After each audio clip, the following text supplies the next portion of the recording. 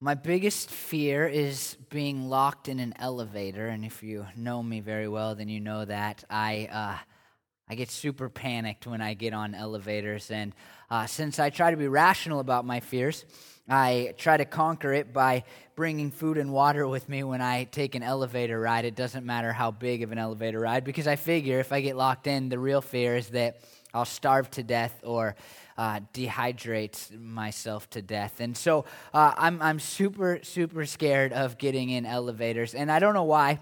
I've never been locked in one, and the only place I can trace it to is actually being locked in a bathroom in Minneapolis, and then somehow that feeling of being locked in kind of transported itself to elevators, and so I'm really panicked. And the time that I thought I got locked in was right after I had proposed to Bryn, and we were in Denver when I proposed. It was great. Ask me the story sometime. And I took her to the airport because I was out there for class, and she had come in and stayed with some family friends. And so I took her to the airport to fly back home and dropped her off and got in an elevator and pushed the button. And then after like 20 seconds, I realized that nothing had happened.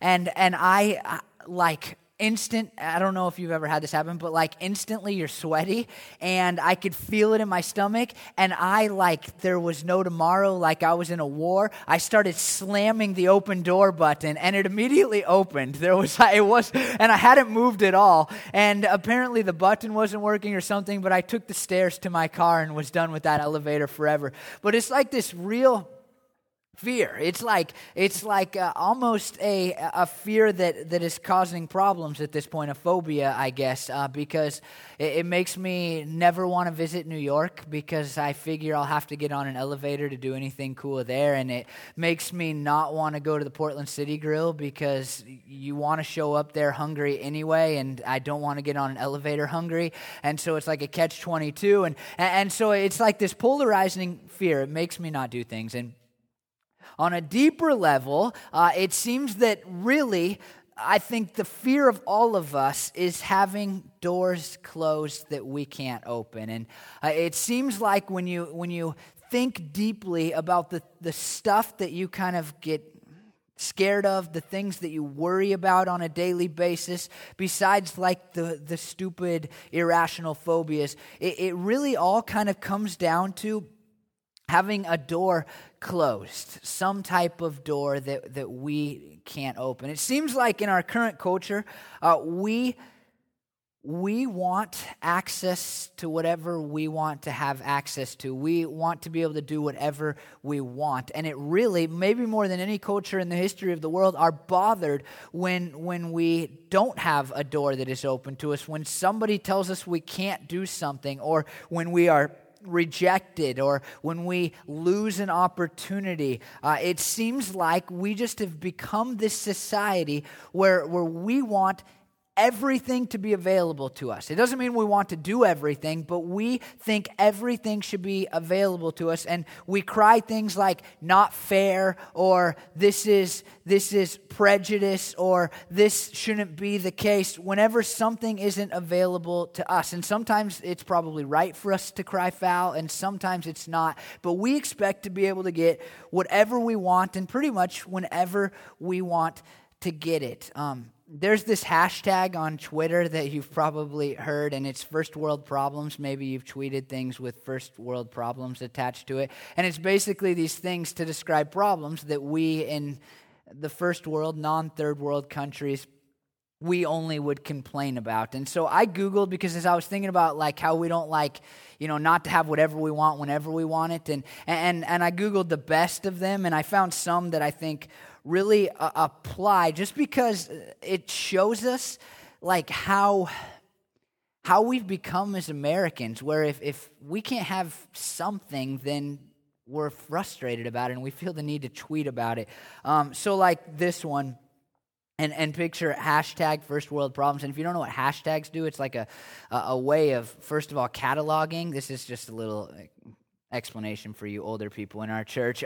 It's a way of cataloging things that you put onto certain websites. That's what a hashtag does. It's the number sign. I'm seeing eyeballs on some of you, and it's like, I have no idea what a hashtag even is. It's the little number sign you see sometimes on things on the internet. And it categorizes, but it also is a way of trying to make a joke, you know? And so people will put hashtags connected to their statements in order to make other people laugh. And so here again, hopefully that explanation was good enough. Google it when you get home.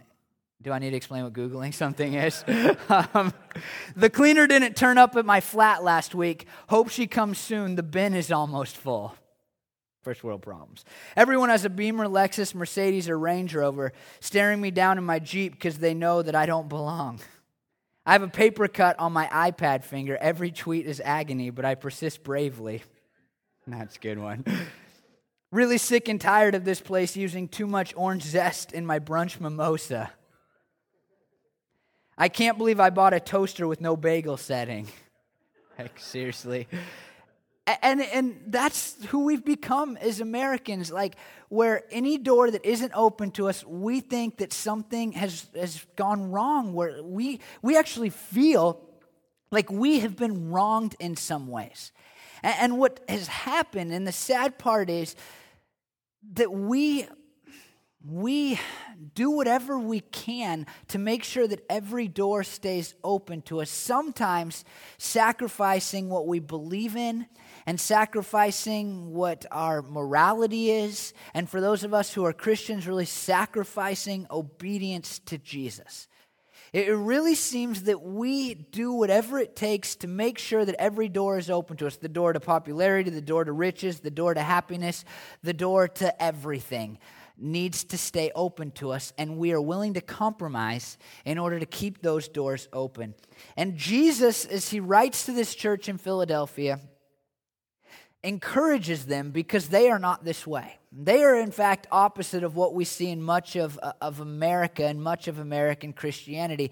This is a letter written to, or a section of the letter of Revelation, written to a church in Philadelphia. And Philadelphia, as we will see in a moment, has captured the hearts and the imaginations of the church forever and ever, because this church, more than any of the others that are written to in the Bible, were unwilling to compromise, even when, and that's what we'll see today, doors were slammed in their face. They were unwilling to give in or to compromise or to sleep or to avoid doing what was right in order to keep doors, whatever doors were important to them, open in the world. They said, you can slam every door in my face, but we will serve Jesus. And so every church in the history of church pretty much has wanted to be like this church in Philadelphia. And so let's look at it today. This is how Jesus starts the words to this church. He says, to the angel of the church in Philadelphia, write. Let me just tell you a little bit about Philadelphia. It was a city of some importance, and it was founded in the 2nd century BC by Attalus, king of Pergamum, and he named it in honor of his predecessor, Eumenes Philadelphus. And I've always thought that it was connected to the Greek word that means brotherly love, and that's why we say Philadelphia is the city of brotherly love. However, it was actually named after this guy named Philadelphus. It was strategically located in a fertile river valley on the main road from Sardis to Laodicea. And you can see as we're moving through these churches, here's number 6. And so the letter continues to pass. And we studied Sardis last week and Laodicea next week. And right here in the middle of it is Philadelphia. And the situation here seems to be similar to that in Smyrna, where there's a large Jewish population who are persecuting the churches that are there. But here's the really, really important part about this church and this city that existed a couple thousand years ago. Jesus doesn't have anything bad to say to these people.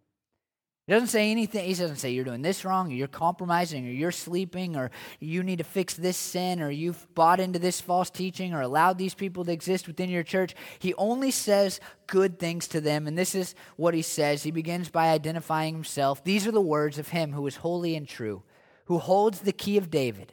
What he opens, no one can shut, and what he shuts, no one can open. Now, the first part of this is that Jesus identifies himself as both holy and true. In Isaiah 40:25, we read this, "To whom will you compare me, or who is my equal, says the Holy One."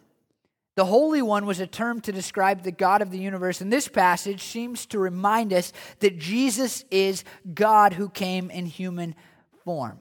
The idea of holiness it comes from a compound word, and it means to have veneration and awe, and then there's another word that goes into it, meaning reverence and the object of it, and therefore it is what belongs to the same and denotes holy and sacred, as that could not be sacred which was polluted. Purity becomes part of the meaning. It is which is sacred, and that only can be sacred which is not unclean. Do you see kind of the two? It's sacredness, set apartness. Holiness is how we would say it in the church today. And this idea of not being polluted, of being pure and perfect and holy, we would say that. And holiness is one of those words, and I try not to use them too often when I'm preaching and when we are doing things for church. But it's like one of those Christian words, which I'm convinced like Christians sing it and hear it and they use it. I would like to be more holy. And they never stop for 1 minute to like actually consider what that word might mean. And so now you know a little bit. It simply means like set apart and pure. And so when it's applied to Jesus, it's a reference to him as God, but it's saying, look, this Jesus is perfect. He never committed a sin. He's never done anything wrong. And he is so set apart, so different from humanity that he is to be worshiped and awed and praised and to be seen as something other than a regular guy. This holiness of Jesus is the reason that we in this church think so strongly against people who say, yeah, I think Jesus was a great guy, a great teacher. He was a great revolutionary person. He was this cool person that loved everybody. But they leave off the part where he is to be worshiped and praised and honored and glorified and seen as the God of the universe who came down to earth to save sinners. It's the holiness of Jesus that sets him apart. There's been lots of great teachers. There's been lots of people who have moved culture forward. There's been lots of people who loved and showed acceptance and really taught others to love and show acceptance and started good movements that helped people and healed people. But only Jesus is holy in his perfection and his set apartness, his otherworldliness really, his spiritual nature that existed within him. And so we see Jesus as holy and we see him as true. He's the reason we know truth. I mean, he's the reason we know about God. He's the reason that we understand Scripture. He is truth. But it also says, and this is kind of the more key part of this passage, that he holds the key of David.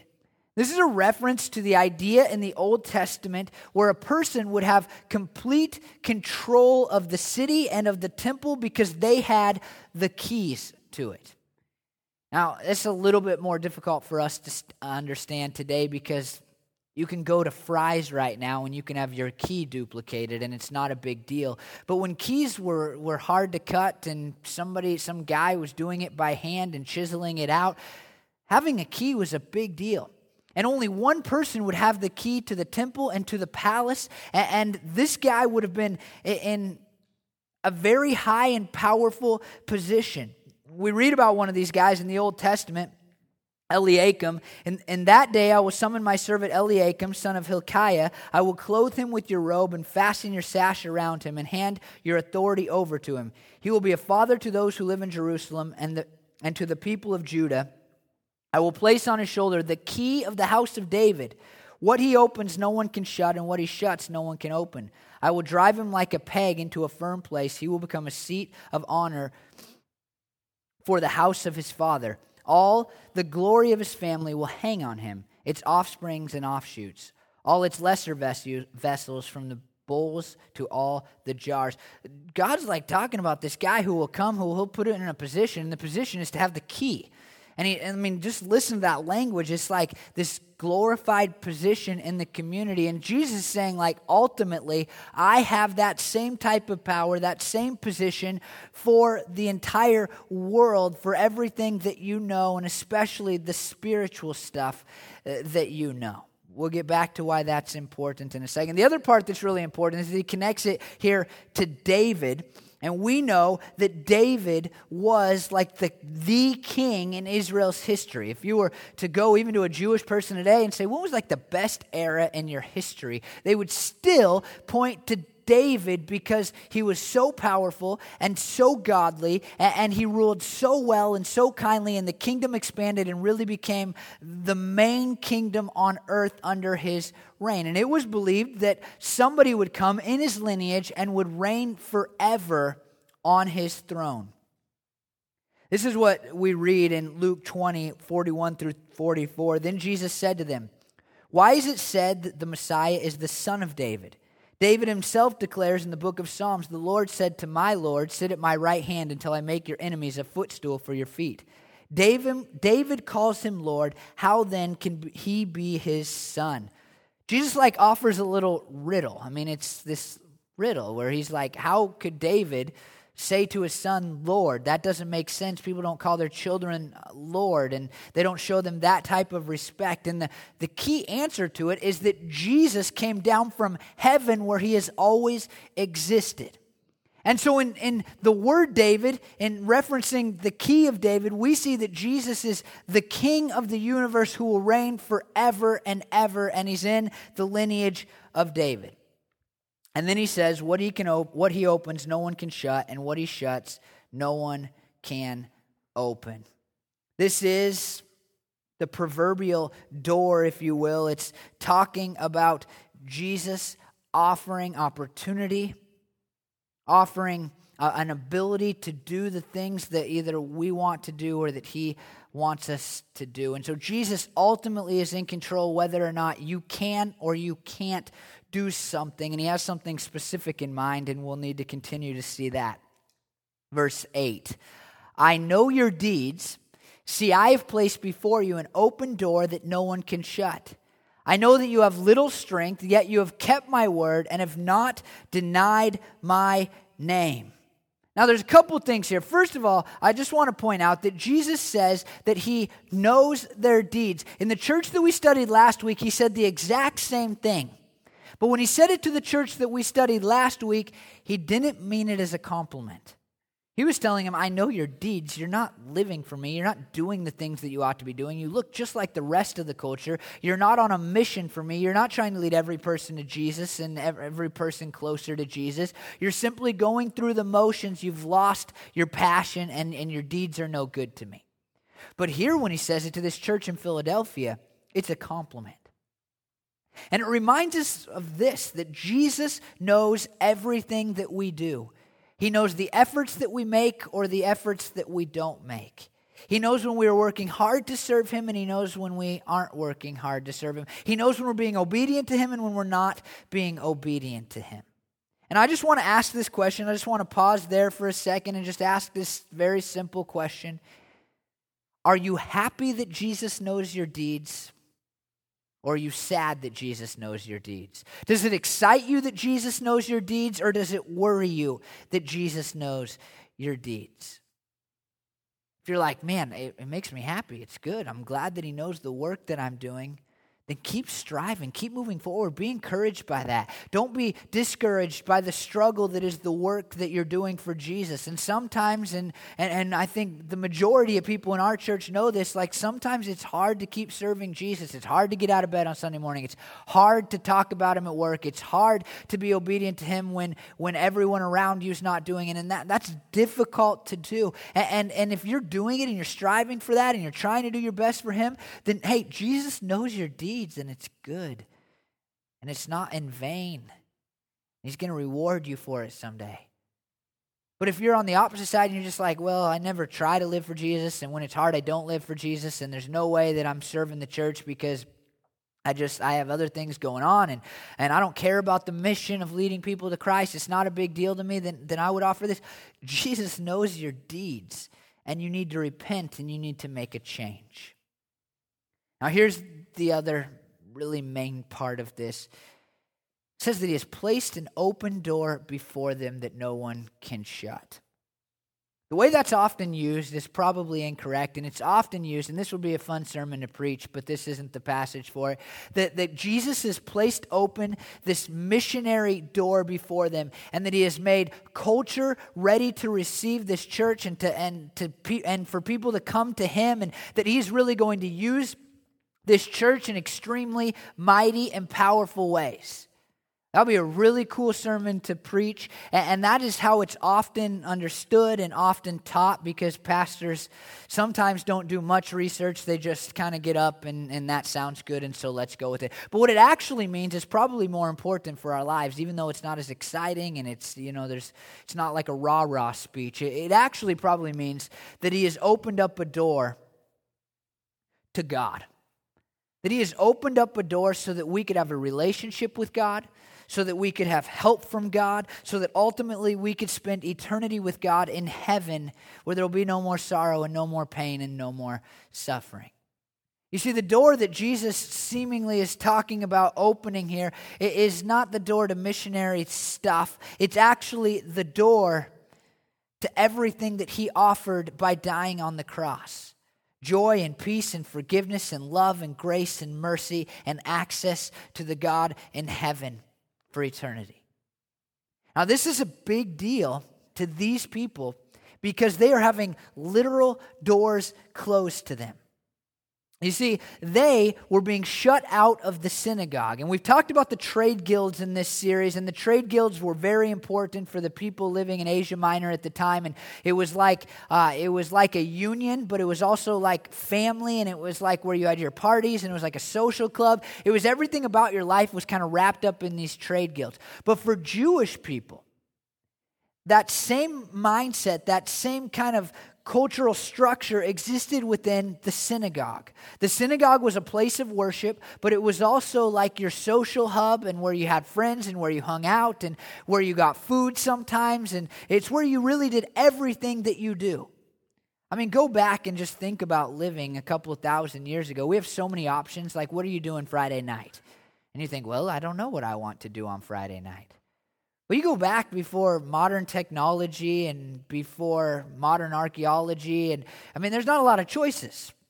The Jewish people are like, well, I'm going to the synagogue. That's where I'm going to see my family, and that's where I'm going to hang out with my friends, and we're going to play games, and hopefully not, but we're going to play games, and that's what we're going to do. This is a Friday night, and this is a Sunday morning, and this is my church, and this is my hangout, and this is everything to me. And those doors were literally being shut to the people who had become Christians. And we've talked about this throughout the series, but it's worth saying again. The Jewish people at the time had a real problem with Christians. And it makes total sense as I process this week. I mean, it makes total sense because just picture this. Picture Christianity, and if you're a Christian, you subscribe to Christianity, and you love Jesus, and you sing about it, and you come to church because of it, and you're really passionate about it, I hope, and your relationship with Jesus. Now, let's say somebody comes along, and we know groups like this, and they say, hey, let me totally reinterpret this whole Christianity thing for you, and let me tell you the real way that it is supposed to be seen and viewed and interacted with. And it's radically different than what you had seen and what you had believed and what you had thought for all the years that you've been a Christian. You'd be kind of angry, right?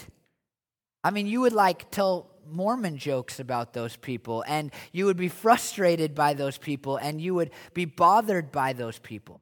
Well, this is how the Jews viewed Christianity. They were like, we've had this religion for thousands of years, and now you people are saying that our religion has taken, in their minds, a turn to the left, and that we are wrong, and that we're not seeing our faith correctly, the Jewish faith. You'd be kind of frustrated. You'd be kind of angry. And the Christians at the time are going, hey, we didn't take a left turn. Everything in our faith has always pointed towards Jesus the whole time. I mean, all the way back to the book of Genesis, it pointed to Jesus, and you people have missed the boat. His name was Jesus. And there's serious tension. But guess who has all the power in this situation? The Jews. They control the synagogue. They control the relationship the Jewish people had with the Romans, which is a big deal because that meant you didn't have to worship other emperors. And they're looking at these Christians, and in this city, they're saying, door closed. You're no longer a part of us. You're not getting into our synagogue, and we're not going to pretend that you're one of us when the Romans ask us. And so you are going to be persecuted for not worshiping their emperors and their false gods, the Greek gods that we know today. Now you're a Christian, and you're saying, wow, every door has been closed to me. I mean, think about the doors that we value in our life today. The door to wealth. I mean, we all want, it's written like in our Constitution, our Declaration of Independence, actually. It's written in our Declaration of Independence that we have the right to have the pursuit of wealth and the pursuit of happiness. And what if these doors, what if somebody said, you no longer have a right to be happy? You're like, I do too. That is my right.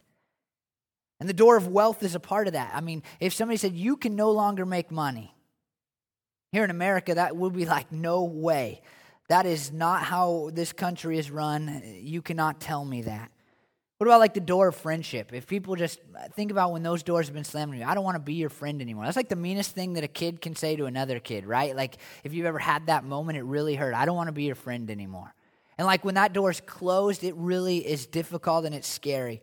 Or the door of being liked. If somebody's just like, slam, I don't like you and I don't really care what you do. I'm done with you because of who you are as a person. I'm done with you, and that door closes. Something that you like to do or consider a fun activity. Like what if no longer you just couldn't do it? It was done. It was over for you. The door had been slammed shut. What if somebody, for you unmarried people, just, like that door closes with the person you want to marry? That hurts, right? And so these doors that close in our lives are very, very difficult. And these people who are Christians living in Philadelphia had like the majority of the doors that we value even today shut to them. I mean, you can't come buy food here. You can't have this job. You can't hang out with these people. You can't marry that girl because you're not one of us anymore. The synagogue doors are literally and figuratively shut to you. Jesus looks down and he says to these people, I have placed before you an open door that nobody can shut. I mean, just think of the discouragement and the pain and the suffering from all those closed doors. And then you get a letter from Jesus. And it's like, I know how many things have been shut off for you, but I want you to know that the ultimate door has been opened to you through Christianity. The door to love and acceptance and forgiveness and a relationship with God and an eternity in heaven where you don't have to worry about death or pain or suffering or hurt or anything that you worry about right now. And this is what makes being a Christian worth it. There's far too much preaching today that makes it sound like being a Christian is great because it's going to like make you more prosperous or give you more friends or simply make you more whole in a psychological sense. Things can be true probably, but they're not always. Christianity is awesome because when every door slams in your face, the door to God is still open through the blood and death of Jesus.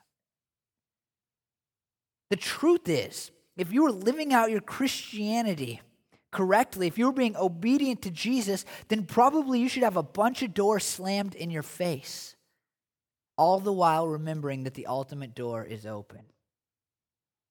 We have it so backwards.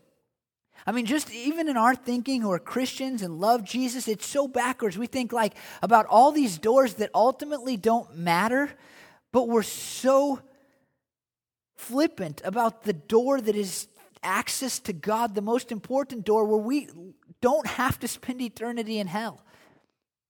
And I know there's so many people who are like trading right now. They are literally trading. They're like, well, I want this door open. And so Jesus, I don't care about that door to heaven. And I don't care about that door to love and the grace and the mercy that you offer and forgiveness, because I want this door open. Because this door, and this is what people walk through, like a million doors in their life, because they don't, instead of Christianity, they're like, well, if I just open the door to wealth, then maybe this one will satisfy me. And then they get through the door and it's like, I'm not satisfied still. And then they go through the door of relationships with humans and they're like, well, these doors are not satisfying me. And they go through the door of addiction, whatever the addiction might be, and they don't know they're walking to that door, but it's drugs or it's sex or it's whatever it might be. And then through that door, they're like, this is not satisfying. And all the while, Jesus is like, look, all you got to do is accept me and I will fling the doors to happiness and joy and peace and love and acceptance and forgiveness and eternity and perfection wide open. The other churches besides the church in Philadelphia are like, oh, that door slammed. Maybe I can just crack it open a little bit and Jesus will still be happy with me. And Jesus is like, who cares if the door is closed? Because my door is open to you. We usually close that door right over there, but I went to close it today. This is a true story. You can look at it afterwards. And tied to it, keeping it open, is a little caution tape, but it doesn't say caution, it says danger. And so I didn't know if I should shut the door or not because it might explode or something. But the truth is, there is only one door that is ultimately dangerous to close. And that door is the door that is a relationship with Jesus and all that he offers. It's the only door that's dangerous to close. It does not matter if these human relationship doors close. It does not matter if the door to wealth closes. It does not matter if the door to being able to do something matters. The only door that matters to shut is the door to Jesus. And even us as Christians spend so much of our lives just trying to keep open all these other doors and forgetting all about Jesus. And he's like, hey, I've placed before you a door that cannot be closed. Access to me and to all that I offer. And so why are you worried about all the other doors? He looks at this church and he says, I know that you have a little bit of strength. The word strength there means natural capability or inherent power, the Greek word does. Capability of anything, ability to perform anything. It's not merely power, but it's capable action. And he looks at this church and he's like, I know that you don't have a lot of natural ability. And I think like as Christians and as churches in America today, we think like, I would really, really serve Jesus.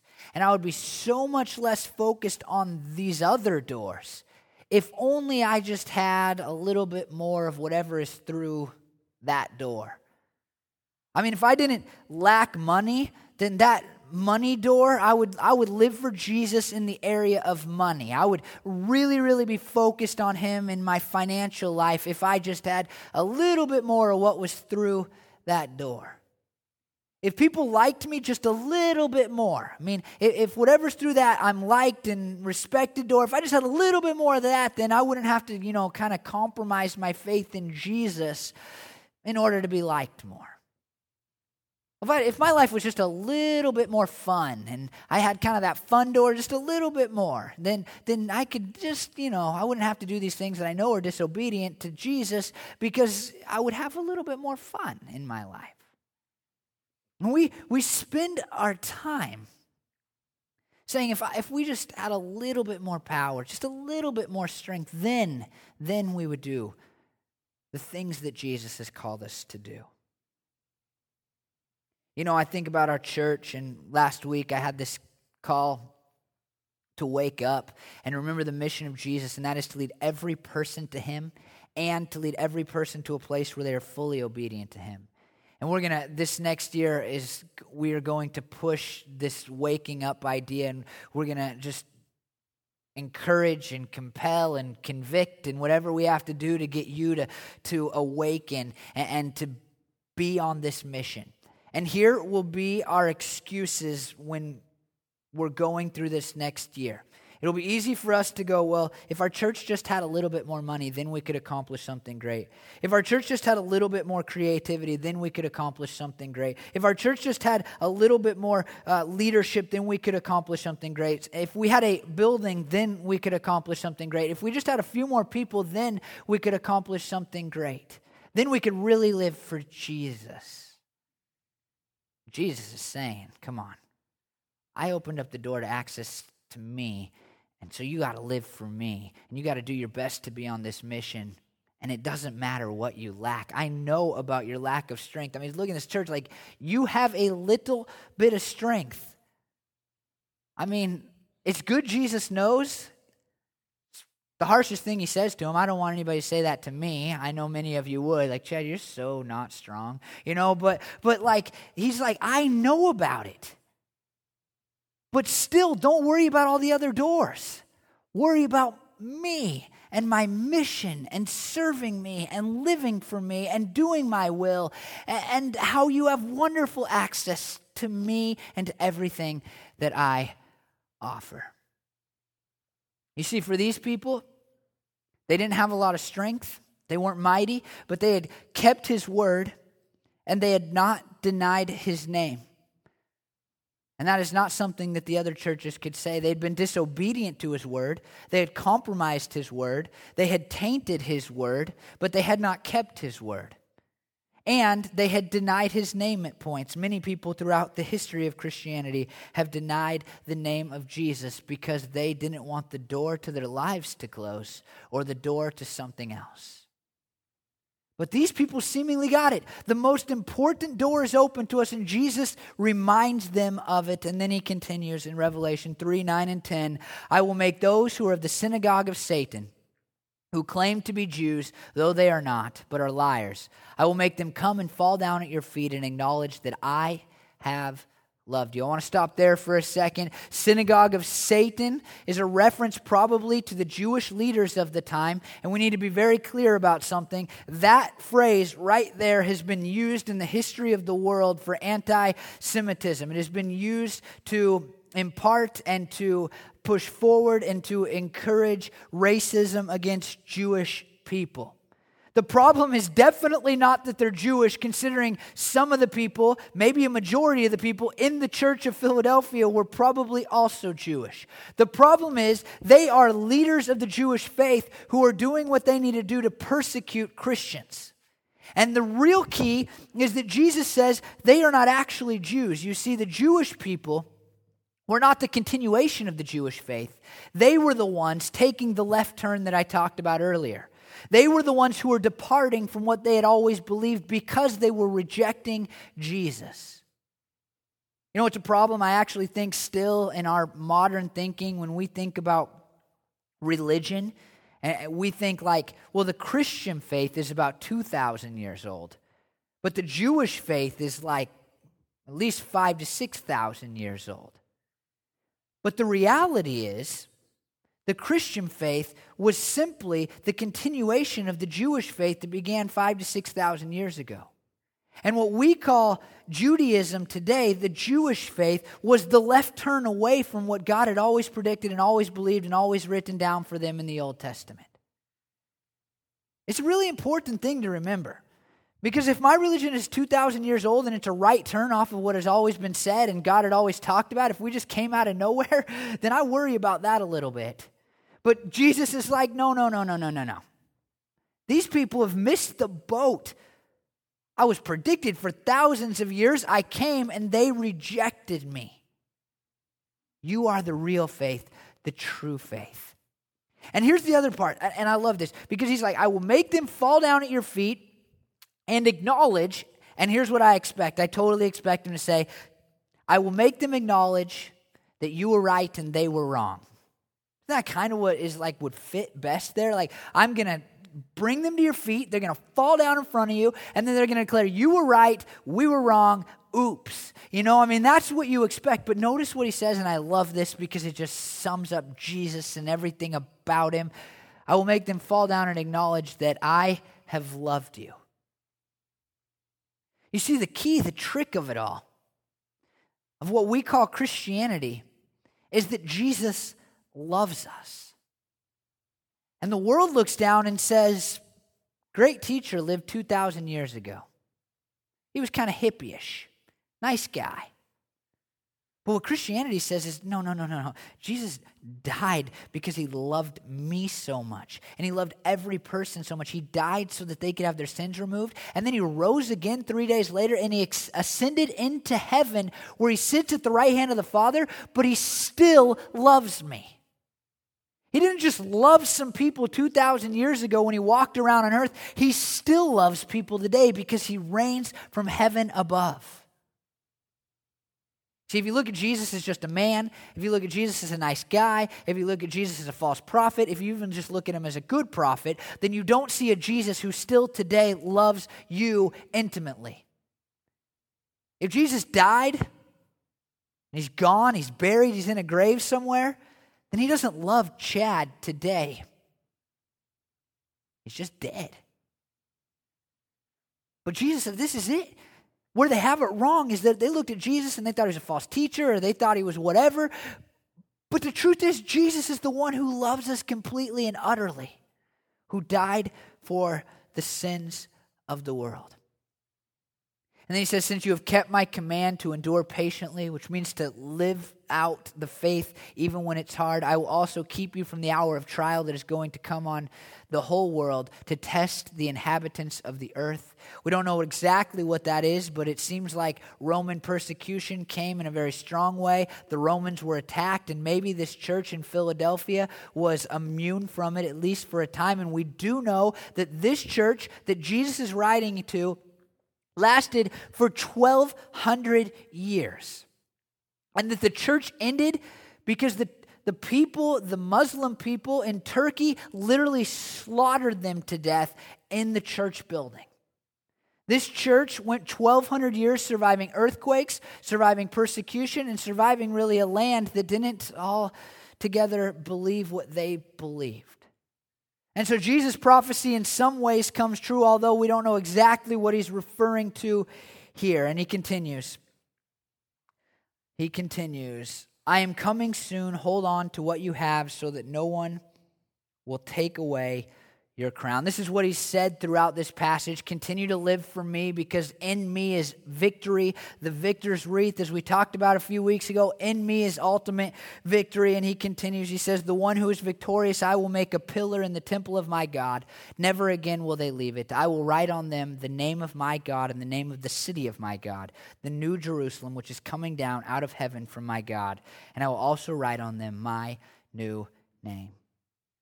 He says, look, I'll put the name on a pillar, and pillars were common for archaeology in Philadelphia and all of Asia Minor, and the people would have expected pillars in the new temple of God, the new Jerusalem, and we see this wrong. We see that sometimes that we'll spend eternity in heaven, but what the Bible says is that heaven will actually come down to earth, and what we know as earth will be totally wiped away and made clean, and then God will come down and he'll create a new city and a new earth that we will live in for eternity. If you want to picture what heaven's like, picture earth but perfect. Without pain, without sorrow, without suffering, without any difficulties or worries or struggles or fears or all of those things that get in the way of us just enjoying the beauty of the mountains and the fun that we like to have. That's the best picture of heaven that I can give you. And Jesus says, look, I will come down and you will be a part of it. And you will know me even more intimately than you know me now. And he finishes, whoever has ears, let them hear what the Spirit says to the churches. I simply want to say two things today. For those of you who aren't Christians, I want to say, look, the biggest reason that you're probably not a Christian is because you care more about a bunch of doors that ultimately will not matter. I mean, it's the biggest reason. Well, these smart people will think that I'm less educated, or I might lose this friend because I won't be able to do this thing, or I won't be able to cheat at work and do things that, Christians find unethical, and I'll make less money. When you die, those things will not matter at all. The only thing that will matter is that the door to Jesus is still wide open for you. And that door is only open to those who look at Jesus and say, Jesus, I believe that you died on a cross for me so that my sins, all the wrong things that I have done, can be taken away, can be forgiven, can be paid for by you.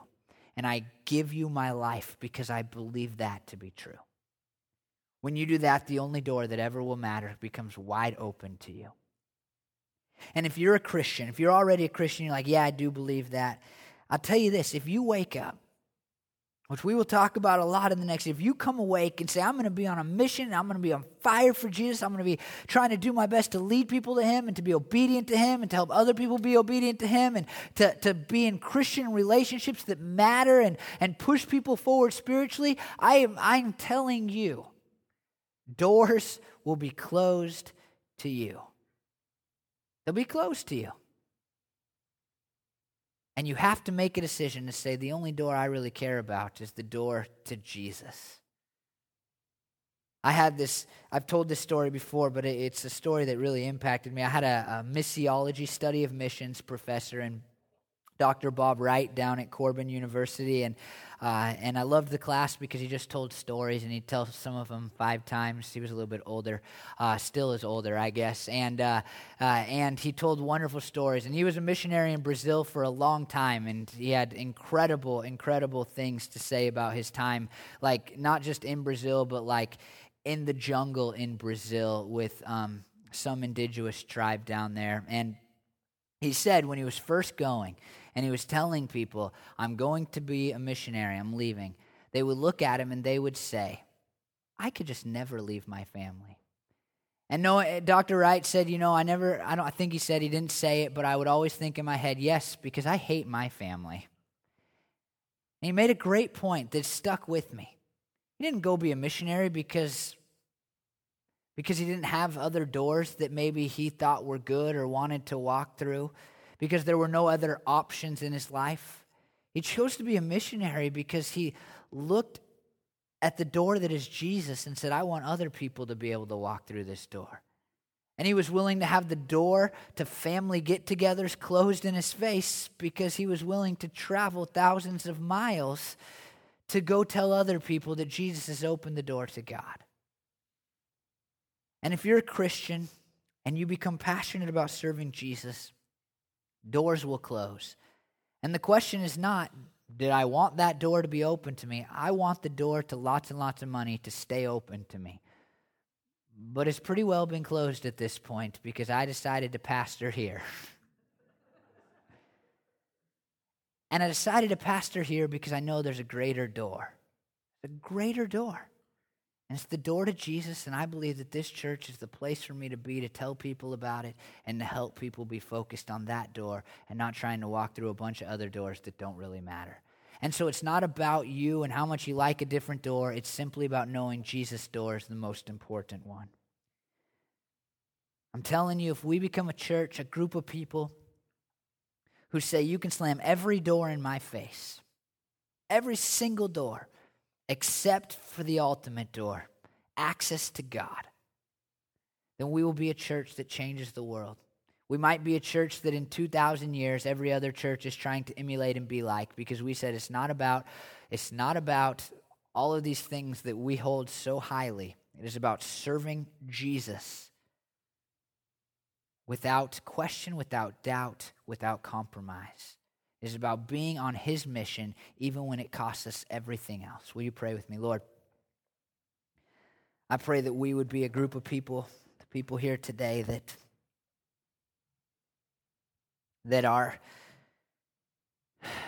really, God, only focused on keeping one door open, and that is the door that is too dangerous to close. That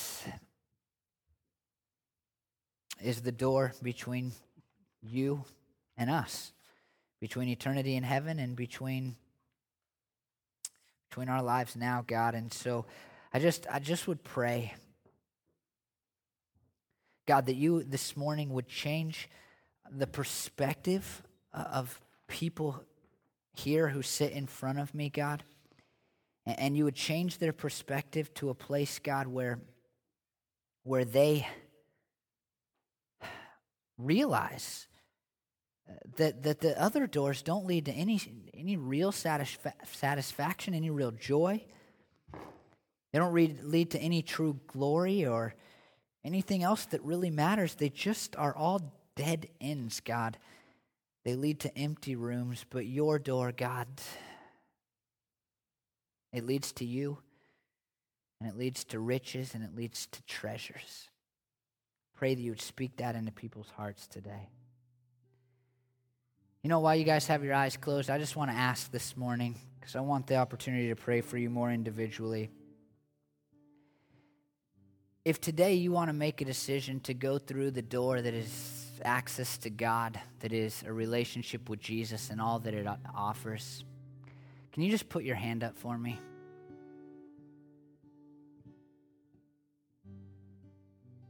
Thank you. Lord, I pray for these hands that went up. I thank you, God, for the way that you moved in their hearts through this teaching. And I just pray, God, that, you know, when they see the world put their hand on that doorknob and they can see that it's about to get slammed in their face, which hurts sometimes, Lord, they would take their eyes off of that door and just always keep it on yours. The gate to heaven, the gate to eternity. Jesus, we love you because you first loved us. We pray these things in your name. Amen.